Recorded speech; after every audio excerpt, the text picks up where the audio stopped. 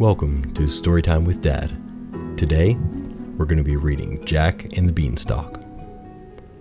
Once upon a time, there lived a poor widow and her son Jack. One day, Jack's mother told him to sell their only cow.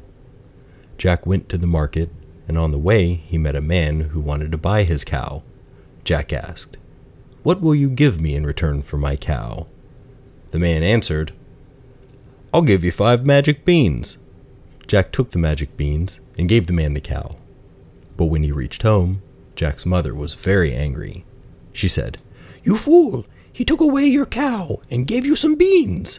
She threw the beans out the window. Jack was very sad, and he went to sleep without dinner.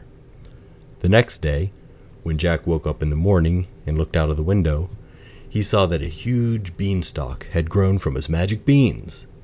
He climbed up the beanstalk and reached a kingdom in the sky. There lived a giant and his wife. Jack went inside the house and found the giant's wife in the kitchen. Jack said, "Could you please give me something to eat? I'm so hungry." The kind wife gave him some bread and milk. While he was eating, the giant came home. The giant was very big and looked very fearsome. Jack was terrified and went and hid inside. The giant cried, "Fee, fi, fo, fum. I smell the blood of an Englishman. Be he alive or be he dead, I'll grind his bones to make my bread." The wife said, "There is no boy in here." So the giant ate his food and then went to his room.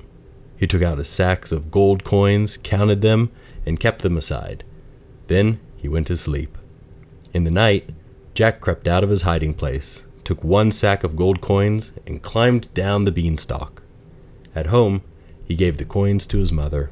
His mother was very happy, and they could live well for quite some time.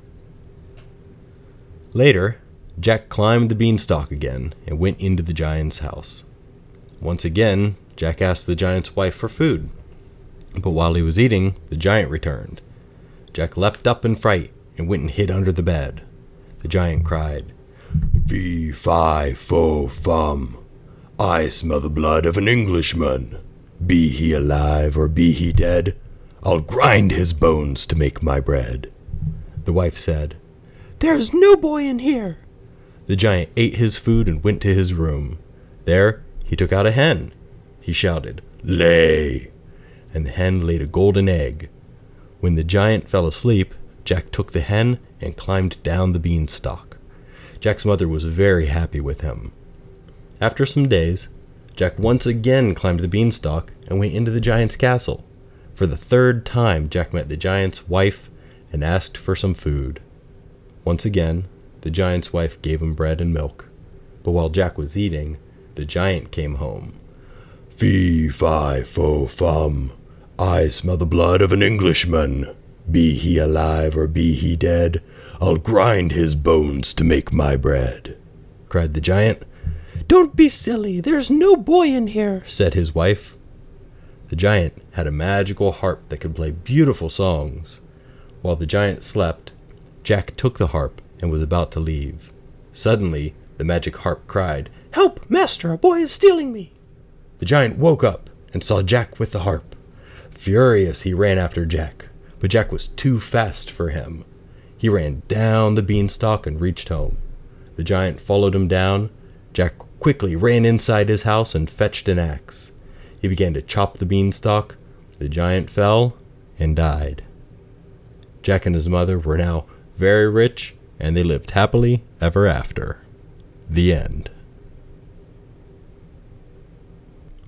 Jack and the Beanstalk is a story that's been around for a while, having roots in the story of Jack Spriggins and the Enchanted Bean from 1734.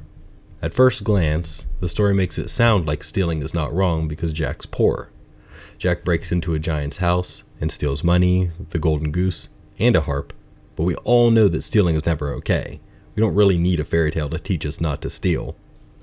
In other versions of the story, it's made clear that the giant had originally stolen all of those things from Jack's father, and that Jack is just taking them back from the giant now that he's older.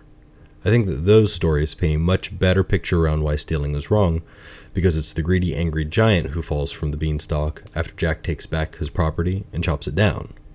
In any case, if we take things that don't belong to us from other people, we shouldn't be surprised if it causes trouble for us later. We could be causing great harm to another person when we take things from them, and they may come back to take it all from us another day. In order to avoid these situations, a good rule of thumb to live by is to treat others the way you would want to be treated. If you don't want other people stealing from you, then you shouldn't steal from them. By living this way, you'll be earning respect from other people and making the world a better place for us all to live in. Thanks for listening. We'll see you again next time.